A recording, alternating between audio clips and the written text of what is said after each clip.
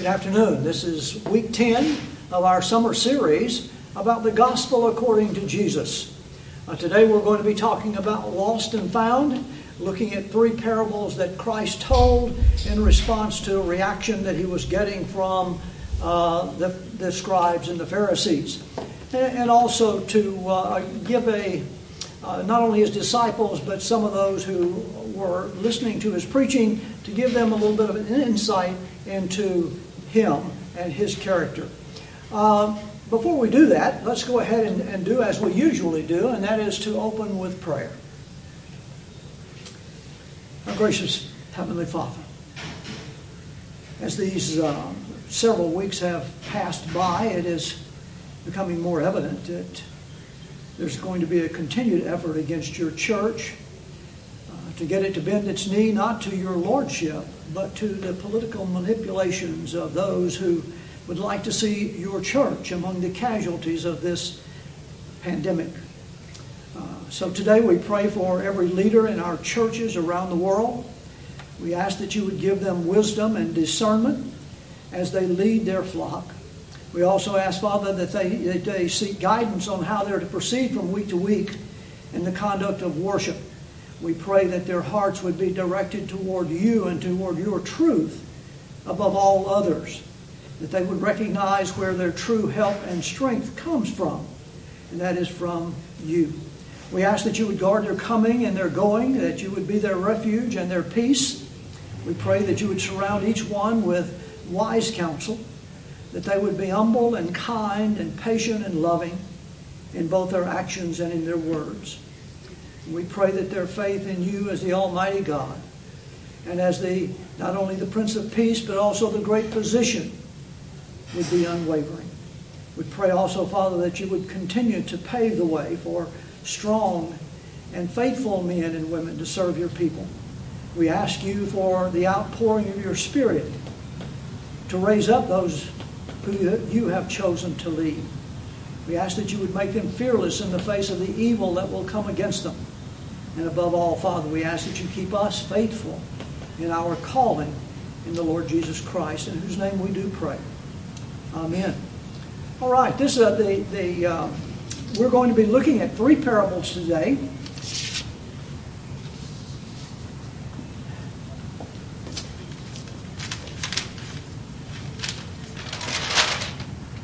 And I wanted to get started by sort of looking at, if you will, our modern approach to evangelism.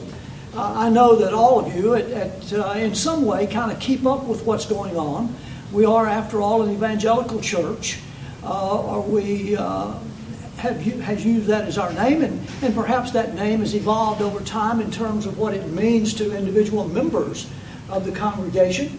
But what I wanted to do is to look at what we have become in terms of evangelism. And unfortunately, in that regard, I think most people would agree that we have got to the point in modern evangelism where it's very prescriptive. We've talked about lordship and no-lordship doctrines that have evolved in the church. We know that those who are of the no-lordship doctrine have a very simple prescriptive relief for spiritual pain. Oftentimes that's interpreted as saying the sinner's prayer and asking God not only to forgive you, but also that you accept Jesus Christ as your Lord and Savior. It's one of those kind of things. Sometimes you go to the doctor and you tell him you've got some ache or some pain. He doesn't ask many questions. Doesn't go through a lot of examination and so forth. He gives you a pill, some sort of prescriptive remedy for whatever you've described to him, and then says, take 2 of these and call me if it doesn't feel better or if it doesn't get better. And unfortunately, again, sometimes our evangelism efforts have been pretty much in that vein. We might, obviously, the Word tells us that faith comes by hearing, and hearing by the Word of God. And preachers, for the most part, preach the Bible, preach the Word of God, and hoping that someone will be convicted of their sins by the power of the Spirit, and that they will, in fact, come to saving grace in the Lord Jesus Christ. Well, that coming to saving grace is not a stale transaction. Sometimes we treat it as a stale transaction when we refer to it as saying the sinner's prayer. and then asking God to forgive you. That's a relatively stale transaction in terms of what it requires from the individual. It also implies, too, that it's a stale transaction from the Savior's point of view, in that he says, the invitation is made, and then whether you accept or don't accept the invitation, he's kind of like a divine accountant, in that he'll either mark you down in the winners or the losers bracket, depending upon your answer to that call. But it's much more than that. The Bible tells us that God has a very deep and profound interest in whether you're going to accept or reject the call. He does more than just keep books. He weeps over the lost. He celebrates whenever one is saved. And of course, his pain is profound when one of those who have been called reject the call. His joy is full, however, when a sinner repents. So that's what we're going to be talking about today. And we're going to be talking about that in the context of three parables that appear in Luke, the 15th chapter. These three parables offer us, although they do, the first two that we're going to talk about do not look at these what we have been looking at up to date, and that is around the doctrine of being called by Christ into being a servant in His kingdom. It doesn't mention lordship in those two, or there's no implication of lordship in those two. The third one, however, there is a very pronounced and eloquent look at lordship when one accepts that they have that they are sinners, and the only way to be reconciled is in fact to ask for forgiveness and then be obedient to the lordship of the Lord Jesus Christ. So we're going to look at in 2 Peter 3:9. If you have your Bibles, if you'll turn over there very quickly. This is a verse that tells us that the Lord is not slack concerning His promises, as some would count slackness, but He is long-suffering toward us, not wishing that any should perish, but that all should come to repentance. So again, He is not an accountant who is standing by with His divine authority and who is going to indicate the winners and the losers. He doesn't have a big W and a big L in his logbook, and he just sort of automatically, depending upon whatever your answer might be, or perhaps maybe even what his judgment might be, assign you to be either a winner or a loser. We know that if we are called, the Word tells us is that the effectual calling of the Holy Spirit does not fail. And so God, in His infinite wisdom through Christ, His Son, and our Savior, has chosen believers, or those who will come to faith in the Lord Jesus Christ before the beginning of the world, before the beginning of time. And so when that call is made, He knows who is going to be a one who accepts the call or one who might reject the call. And He's not, as 2 Peter tells us here, He's not one who is going to be hasty about pronouncing judgment. He doesn't want any of those who are called to reject Him. He is long-suffering toward us, not willing that any should perish, but that all should come to repentance. I would imagine that most of us in our younger years, when we were, of course, considering, if you will, joining the church, whether it was a Baptist church, Methodist church, Presbyterian church, or what other church it might have been. They all have different evangelistic methods and models that they use. And I would imagine that most of us have received the call, if you will, an altar call in some form, several times before we actually accepted that. And of course, we're encouraged, perhaps when we've got those that we love, those that we care about. They might be sons or daughters or other loved ones, and that sometimes we think that perhaps their lives have gotten kind of out of control, and we wish that they were more into the church and that they would in fact become followers of the Lord Jesus Christ. But it may be in mid-teens, or it may be in their late 20s, and they still haven't. Sometimes that causes great despair and concern on the parts of parents who long for that to happen, who want it to happen. And they're very anxious about that, and they regret that it hasn't happened. But they can receive solace in what the writer of 2 Peter here, what Peter is saying in the 3rd chapter in the 9th verse, and that is that God is long-suffering. He is not willing that any should perish. And so He is going to abide with those. He's going to continue to call, and that calling at some point in time will have to be answered. The setting for today's lesson, again, is in Luke, the 15th chapter. The first verse in the 15th chapter, if you have that open there, it says, Then all of the tax collectors and the sinners drew near to Him to hear Him. And the Pharisees and the scribes complained, saying, This man receives sinners, and He eats with them. So He spoke this parable to them, saying. So the setting is that Jesus has continued to preach and teach, and of course He's being followed around by what the Bible says are the deplorables. It's the tax gatherers and the sinners, these deplorable and undesirable people. And they're deplorable and undesirable from the perspective of the scribes and Pharisees simply because they ignore the law. And of course the scribes and the Pharisees, they were all about the law. And so when these deplorables, the tax gatherers and the sinners, and perhaps there were some Gentiles in that group too, but they were all following. It's an interesting use of the verb there in the 15th chapter. In that first sentence, in the first verse, he says, the sinners drew near to Him.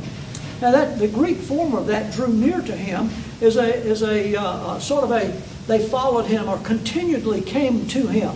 It was implying that there was a steady stream of these deplorables and undesirables who were constantly coming to Jesus and seeking Him. And of course they were doing that simply because they found Him to be a compassionate listener and receiver of those who were sinners. And of course, as even He says, the well don't need a physician. It's the sick who do. And so He was all about those who were sick in the world, those who were sinners. And of course, when the Pharisees rejected and despised, in other ways cast out those who were tax gatherers and sinners and deplorables and undesirables as they saw them, they were troubling to the Pharisees, so they tried to push them away and to denigrate them. But of course Christ rebuked them for their self-righteous attitudes about coming to Christ. Now, the first parable, we'll find it in the 4th verse. It begins, chapter 15, verse 4. The parable reads, What man of you having 100 sheep, if he loses one of them, does not leave the 99 in the wilderness and go after the one which is lost until he finds it? And when he has found it, he lays it on his shoulders, rejoicing. And when he comes home, he calls together his friends and neighbors, saying to them, Rejoice with me, for I have found my sheep, which was lost. I say to you that likewise there will be more joy in heaven over one sinner who repents than over the 99 just persons who need no repentance. Again, it's the metaphor there, of course, is that the man who, the shepherd, is the Christ. The sheep, obviously, are those who have been given to Him by God. And if he loses one, he's going to go and he's going to leave the 99 and go and look for that one. Now, of course, when he says, what man among you, implies that the compassionate behavior that he's going to describe is something that would be expected even of a common farmer or sheep farmer. Taking care of those sheep was also a matter of love for the sheep. It just wasn't an accountability thing. It was more than just one more sheep. It had to do with how much the sheep herder loved those sheep. In in several occasions while living in Europe, and especially in Germany, sheep herders are still very common there, even in the somewhat urban areas. That shepherds will have a herd of sheep, and they'll take them throughout the town and through the highways and byways, letting them graze where they may. And of course, they know exactly how many sheep they have and where all those sheep are at any one time. It is a calling. It's not a vocation. It's a calling. And so the shepherds really take care of those sheep. The point that Jesus is trying to make in this parable, of course, is not only to point out how much the shepherd loves the sheep, but also the joy that the shepherd has when he recovers that sheep, the lost sheep, or when he finds that one who has drifted away, and then he brings him back home again. And he says in that verse 7, I say to you that likewise there will be more joy in heaven over the one sinner who repents than over 99 just persons who need no repentance. So there's great joy in heaven. Now again, that particular parable doesn't speak at all to the nature of the relationship between the sheep and the shepherd. So it doesn't speak to that lordship or the obedience required by the sheep to be a part of the flock. Likewise, the next parable that he speaks about is somewhat very similar. He says, and this one begins in the 8th verse, he says, and of what woman, having 10 silver coins, if she loses one coin, does not light a lamp, sweep the house, and search carefully until she finds it? And when she has found it, she calls her friends and her neighbors together, saying, rejoice with me, for I found the piece which I lost. And likewise I say to you, there is joy in the presence of the angels of God over one sinner who repents. Very similar. Here where the metaphor is based around a woman who has lost a silver coin. Of course, he's talking here about a denarius, which is about a day's wage. So she had 10 of them, 10 days' wages.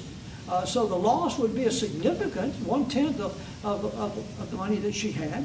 So it's not an insignificant amount of money. So it stands to reason that she would be intent on finding it. But here it talks about how diligently she was, and how earnestly and how urgently she sought that lost coin. And here talking about light, she lights a lamp. Perhaps it was dark inside the house, and she needed the extra light to make sure that she could see in all the crooks and the crannies. She swept the house, and she searched carefully until she found it. And when she found it, she called her friends just like the shepherd to rejoice, and to have them rejoice with her in the finding the piece which she had lost. That 10th verse there, it says, likewise I say to you, there is a joy in the presence of the angels of God over one sinner who repents. It doesn't say the angels are rejoicing. It just says that God in the midst of the angels are there in heaven to see God rejoice when one sinner who is lost has been found. Again, it gives a sort of an open window to the character of God. It's an open window into the heart of God. The third parable that we're going to look at today, of course, is the one that has probably been told probably more than any other parable in the Bible, and this has to do with the prodigal son. The prodigal son. It's a very interesting story. And we'll get that. Let me first, I forgot about those 2 verses. And it has to do again with this window into the heart of God. And it talks about, what I wanted to mention was about what the Pharisees obviously did not know about Jesus. They thought they were able to read his character. They ascribed certain things to him, which were not virtues. So they thought they were pretty astute observers of who they were in fact harassing, the one that they found detestable and that they had no belief in terms of who he said he was and what he came to do. But in Ezekiel 33:11, if you have your Bibles, flip over there real quick.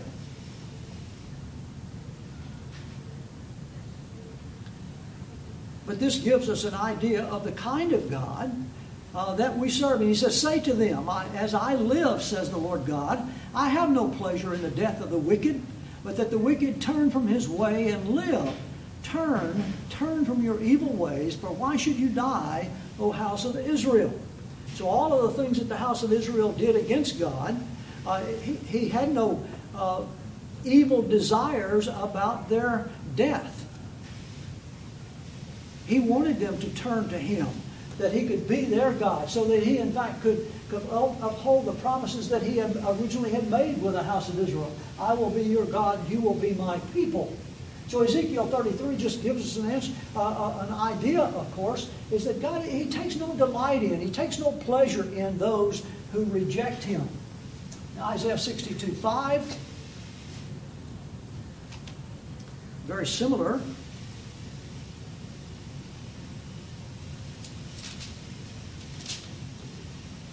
This verse says, "For as a young man marries a virgin, so shall your sons marry you. And as the bridegroom rejoices over the bride, so shall your God rejoice over you." Very interesting metaphor there, again, and this is certainly not the first time nor the only time where the relationship of Christ or God to His people is that of a bride and a bridegroom. We see that much more in the New Testament, but certainly it is there. And when we look at that relationship and how much a husband cares for his bride, then you see how much God, in fact, cares for His children. Now, getting back to Luke 15, looking at the third and final of the parables, this, of course, as I said, was the parable of the prodigal son. If you look there in the 11th verse of the 15th chapter, he says, "And then he said, a certain man had 2 sons. And the younger one said to his father, 'Father, give me the portion of goods that falls to me.' So he divided them his livelihood." Now, one of the things that when we read the prodigal son, one of the things that we normally think about is what that first son, the youngest son, and the atrocious behavior he had toward his father. He wanted what he thought belonged to him.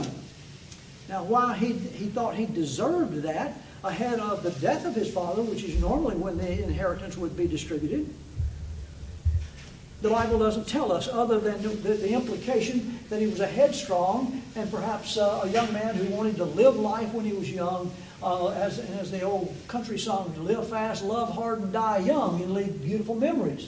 Well, obviously that did not happen to the prodigal son. The whole dynamic in this particular parable is different, obviously, from the first two. We have a very close look at human behavior, not only of the son, but also the father, and also the other brother. Now, as we go through it, I'm not going to read all of the parable. You've read it again and again and again, and you've heard other people read it again and again and again. You know what happened. Give me my stuff. I'm going to leave home, and I'm going to go and have a good time. And his dad did not question that. He gave him what was coming to him and saw him with great sadness, saw him leave and go away. He went into a foreign country, and there he squandered all of the inheritance that he had. Ultimately found himself broke, living with the pigs in a pigsty. And it was at that time that he had a blinding flash of the obvious, if you will, and that he needed to repent of his ways, which he did. He had a repentant faith. He realized the mistake he had made. He decided that he needed to go home to apologize to his father, ask his forgiveness, and then ask him to work as a hired hand on his estate. So he had not only a repentant faith, but he was going to surrender and obey his father. Whatever his father told him to do, he was willing to do that. So when we go back to that idea of no lordship, you can see here that this fits very closely and in accord with the idea of those that come to Christ must come to Him not only repentant, but in a total surrender and willingness to obey Christ as the Lord of their life. And so as the prodigal son comes back, he sees that his father sees him coming. His father runs to greet him, welcomes him with open arms. The son never really even got to tell him what he was willing to do. The father killed a fatted calf, had a great big party, etc., and it was given back the fine robes and so forth. And I'm sure was forgiven the inheritance that he had squandered. And then there's a dramatic turn in the parable. The other brother, the older brother, who had stayed home and had worked on the estate, looked and saw what his younger brother was getting in response to his unfaithful service to his father. And while he had been faithful, none of that had been given to him. So he, of course, the ugly specter of envy raised its head. And it says in the 25th verse, now his older son was in the field, and as he came and drew near to the house, he heard music and dancing. So he called one of the servants and asked, what are these things meant? The servant said to him, your brother has come, and because he has received him safe and sound, your father has killed a fatted calf. But the older boy was angry and would not go in. And therefore his father came out and pleaded with him. And so he answered and said to his father, lo, these many years I've been serving you. I've never transgressed your commandment at any time, and yet you never gave me a young goat that I might make merry with my friends. And his father said, but as soon as the son of yours came, who has devoured your livelihood with harlots, you killed the fatted calf for him. And he said to him, son, you are always with me, and all that I have is yours. It was right that we should make merry and be glad, for your brother was dead and is alive again, and was lost and is found. And of course, the point of the parable is the joy of the father in receiving back that which was lost. The son who was there and who had decided to leave and go away and squander his inheritance came back, both repentant and willing to surrender and obey. Now, a couple of weeks ago, in our lesson, we talked about in the book Pilgrim's Progress, about the young man who found out in his Christian journey that at the gates of heaven is also the entrance to hell. And of course, while we didn't talk about any specifics that day, other than the fact that Judas was one of those that immediately sprang to mind as someone who was literally standing at the gates of heaven. And as you might say in sport, he snatched defeat from the hands of victory. And of course, the oldest son here can likewise be identified as someone who found the entrance to hell at the gates of heaven. He was a young man, the older brother there, who it became obvious was not interested in his father. He was interested in what ultimately being dutiful and being a servant to his father was going to get him. He had no love and compassion for his brother nor his father, and as a result of that, he was not of God.